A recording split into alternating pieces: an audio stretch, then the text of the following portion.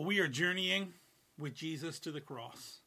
Last week we went to the upper room and we saw Jesus preparing his disciples, preparing them for what he was going to do, trying to let them know that he was going to die on the cross, trying to prepare them for what they were going to do, abandon and deny and betray him, trying to prepare them for what it's going to mean to live and follow Jesus after all this, the coming of the Holy Spirit and the idea of living a life of service.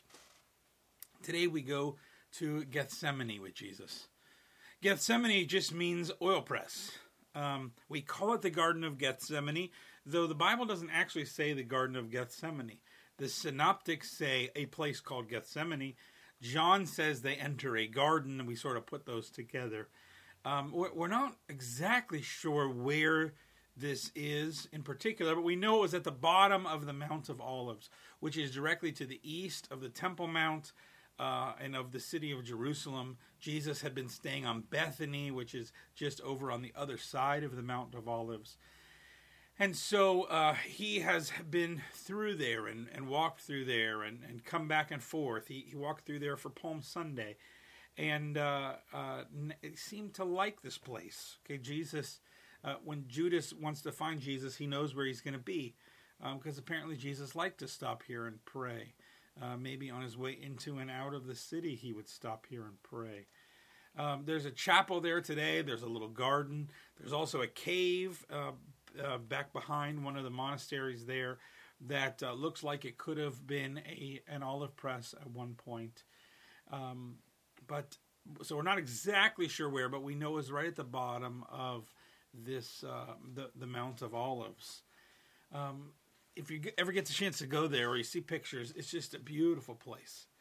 And the olive trees last a long time. And so the olive trees that are there on the Mount of Olives and in the Garden of Gethsemane today are probably only 2 or 3 generations from the ones that Jesus actually stood under. Now, I believe this location is important for this story because of where it is, but also the imagery, the metaphor of the olive press. So you need to understand a little bit about how the olive press works. Now, what you would do is you would use sticks a lot of times to sort of knock down the olives into baskets or into a blanket, and you'd sort of pile those up. And then you would take them normally down the hill to press them. You wouldn't want to take them all up the hill. That'd be a lot of work. You let gravity help you out. So down at the bottom of the hill or wherever you were, that's where you would do the pressing. Now, what you would do is you'd have the first part would be a grindstone. Okay, and a grindstone is a big round stone with normally a square hole cut in it and a log or a pole would go in there, and it would be on a flat kind of table. And then either a person could push it or a donkey would push it and just crush and break up the olives. And that was the best olive oil. Okay, the best of the pressing was the first press. Okay, that's the extra virgin olive oil. It's the best olive oil. Okay, then you would take it to the second press and you would press it multiple times there.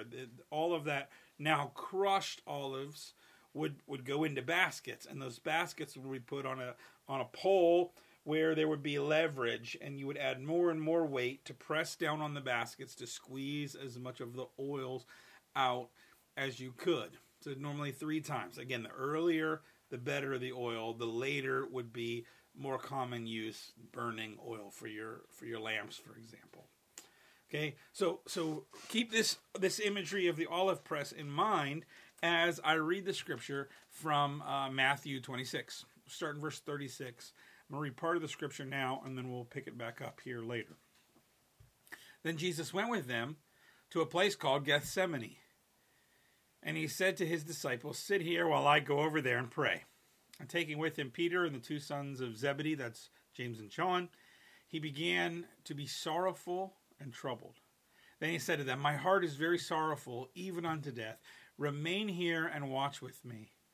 Going a little further, he fell on his face and prayed, saying, "My Father, if it is possible, let this cup pass from me. Nevertheless, not as I will, but as you will." And he came to his disciples and found them sleeping. And he said to Peter, "So, could you not watch with me 1 hour? Watch and pray that you may not enter into temptation. The spirit is indeed willing, but the flesh is weak. Again, for a second time, he went away and prayed, My Father, if this cannot pass unless I drink it, your will be done. And again he came, and he found them sleeping, for their eyes were heavy. So leaving them again, he went away and prayed for a third time, saying the same words again. Then he came to the disciples and said to them, Sleep and take your rest later on. See, the hour is at hand. The Son of Man is betrayed into the hands of sinners. Rise, let us be going. See, my betrayer is at hand. So Jesus takes them to the olive press and then goes a little further. One of the Gospels say a stone throw away with his closest friends, Peter, James, and John. And Matthew says he began to be sorrowful and troubled, sorrowful unto death. Mark describes him as distressed and agitated. And he falls on his face and begins to pray. He prays that this cup could pass from him if at all possible. Now, the question is, what is the cup? Well, in the Old Testament, the cup represented God's righteous anger poured out on sinners. This comes Isaiah 51, Jeremiah 25, Lamentations 4, Ezekiel 23. So it's the wrath of God. More recently, Jesus had held up a cup earlier that evening that represented the blood of the Passover lamb and said it was his blood shed for them. I think probably Jesus has both of those in mind as he says this cup. That he's about to take on the wrath that we all deserve on the cross.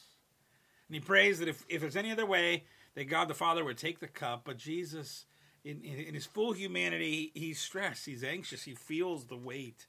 He feels the pain, that he knows the pain he's going to go through. And what's his prayer? Not my will, but yours be done. He comes back to this position of submission. There's a beautiful chapel at the base of the Mount of Olives called the Church of All Nations, or the Basilica of Agony. If you go in this chapel, you can see on the ceiling all these stars painted in the ceiling. So no matter when you go there, it's always at night with Jesus in the garden in that chapel. And there's a stone up front by the altar called the Stone of Agony, the Rock of Agony. And this stone is shown in a picture above, too. This stone is a traditional place where Jesus may have actually sat or laid down to pray. This is a very ancient stone and marked pretty early on as a potential place. And the flat top is still part of the chapel, so you can go and kneel, put your hands on the rock, and imagine with Jesus in the night in this darker chapel with the stars above you being there. Imagine the weight that Jesus feels, the pressure of knowing the torture that he's about to experience. Luke says that an angel came and strengthened him there. And Luke also says in Luke 22:44, and being in agony, he prayed more earnestly, and his sweat became like drops of blood falling to the ground. Now, we cannot be sure how literal Luke is being here. I mean, does that mean like he's just sweating so profusely, these really big drops that it's kind of like blood? Or there's actually a condition called hematidrosis, where when someone gets anxious, the blood vessels burst in the skin and mix with the sweat, so you actually do sweat drops of blood. The point is that he feels this agony. This is why Gethsemane is so important for understanding the evening, because he's feeling pressed, like the olive oil press.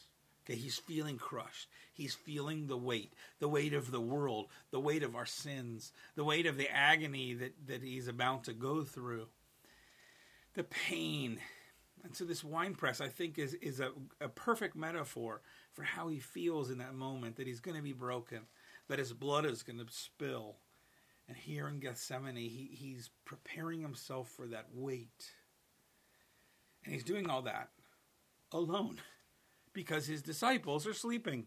His closest friends on earth, who earlier that night said they would never abandon him or forsake him and they'd be with him till the end, can't stay awake. Maybe it's the busy night. Maybe it's all the food of the Passover meal, full bellies and all of that. But they fall asleep in the evening, and into the early morning under the olive trees.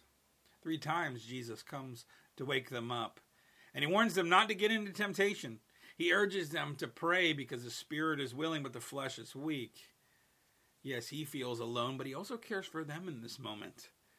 They are about to have some really hard days too. They're not going to go through what he's going to go through, but they are going to feel really threatened, and they're going to go through a lot of pain themselves. But they keep falling asleep. Finally, Jesus says, okay, rise, get up. See, my betrayer is at hand. So let's pick up the story again in Matthew 22, now in verse 47. While he was still speaking, Judas came, one of the 12, and with him a great crowd of swords and clubs from the chief priests and the elders of the people. Now the betrayer had given them a sign. The one I will kiss is the man. Seize him.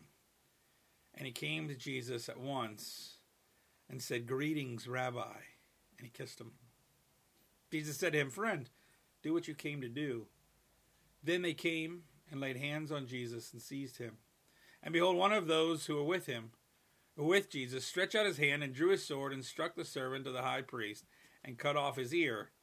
Then Jesus said to him, put your sword back in its place, for all who take the sword will perish by the sword. Do not think that I cannot appeal to my Father, and he will at once send more than 12 legions of angels. And how then should the scripture be fulfilled that it must be so? At that hour, Jesus said to the crowd, have you come against a robber with swords and clubs to capture me? Day after day I sat in the temple teaching, and you did not seize me. But all this has taken place that the scriptures of the prophets might be fulfilled. Then all the disciples left him and fled. This is the word of the Lord. Thanks be to God. So Jesus knew the crowd was coming. Perhaps he hears them in the quiet of the night. His disciples miss it because they're sleeping. It's described as a great crowd, including priests and people from the priests and others. They're armed with swords and clubs. Jesus awakens his disciples to meet him. Judas Iscariot, one of the 12, is leading them. And he has told the crowd that the one he kisses is the man to arrest. To betray someone is one thing, but to do it with a kiss is quite another. In fact, we still use the phrase a Judas kiss for an intimate betrayal. I think that shows the heart of Judas. Judas is not a nice guy. He's betraying with a kiss. And yet Jesus said to him, friend, do what you came to do. Jesus calls him friend and orders him to go ahead and betray him. Peter, always a brash one, takes out a sword and lops off the ear of a man named Malchus. But Jesus heals the man's ear and says that those who live by the sword will die by the sword. This is at once a rebuke of Peter and the other disciples for wanting to defend, but I think also a rebuke against the chief priests and all those people that came with swords to arrest him and to capture him. Besides, Jesus says, I can have legions of angels come down and deliver me at any time. Then Jesus turns the crowd and points out that they're coming at him in the middle of the night with swords like a robber. He's been in the temple. He's been accessible all week. But now they choose. See, they're afraid. Not afraid of Jesus and his disciples, but more afraid of the crowd and the popularity of Jesus. Jesus gives himself to them, and all the disciples flee. In fact, there's this great moment in the Gospel of Mark that shows this off in a very unusual way. Mark 14:51 and 52 has never gotten its proper due. Never seen a painting of this or put it on a coffee mug or cross-stitched in a pillow. Here's what it says. And a young man followed him with nothing but a linen cloth around his body, and they seized him. But he left the linen cloth and ran away naked. I love that verse. So it's almost like a cartoon when they run fast, but they run so fast they leave their clothes behind. I mean, it's this great way of saying the disciples get out of there. They get out of Dodge, and they get out of Dodge quickly. Jesus is taken from Gethsemane back into the city where he is tried by the Jewish authorities. They want to have him executed. So by the morning, he is tried by the Roman authorities. And by about 9 a.m., he's on the cross. And all this, we got to pay attention to how the gospel writers write this. Because the big point they're trying to make is that Jesus knew this was coming. He's feeling the pressure. He's feeling the weight in Gethsemane. He prays to deal with that pressure. But he is still in control. He is still intentional. Consider, for example, from the story, that Jesus tells Judas to do what he has to do in the upper room, and then he tells Judas to do what he came to do in Gethsemane. That Jesus knows Judas is going to betray him, and he still goes to the place where he knows Judas can find him. All he's got to do is go somewhere else to pray, and Judas couldn't find him. Jesus rises to meet the crowd instead of running off, and he wakes his disciples to wait to meet them when they're coming. Jesus will not let his disciples fight to let him get away. He even tells them that he's the one that they came for. He doesn't try to fake it. Maybe Peter could die on his sword and Jesus can get away. No, Jesus makes that decision. And Jesus doesn't call all these angels to defend him. I mean, if an angel can attend him in his agony, then an angel could defend him at his arrest. The gospel writers are being quite clear. Jesus is not wrapped up in a conspiracy. Jesus is in control. And remember your geography. Okay, he's at the bottom of the Mount of Olives. All he's got to do is walk to the top of the Mount of Olives, and on the other side, he's in the Judean wilderness. Okay, he is a 20-minute, 30-minute walk away from total freedom, and he's lived in the wilderness before. Okay, he can disappear. They would never find him. He could be on the other side of the Mount of Olives in a half hour. He could be down to the Dead Sea by the morning. He could be up to Galilee or cut back across through Samaria. Jesus can absolutely get away. And he's feeling that weight, I think, as he kneels and prays. Okay, he knows all I got to do is walk out of here. All I got to do is leave. But he chooses to stay. He chooses to stay. He chooses the cross. He intentionally and knowingly walks towards the cross. He submits to the plan. Even in his anxiety, he finds the strength in prayer to do the hardest thing possible. And why? For you and for me. So wherever you feel pressed, whatever is crushing you, wherever you feel anxious and despairing, where you have sin beyond your ability to carry it, remember that Jesus entered all of that for you. So pray. Pray. Ask God to take it away, and then in the end, submit to his will and ask for the strength to carry on and go where God tells you. Remember when you feel pressed, that Jesus felt pressed for you.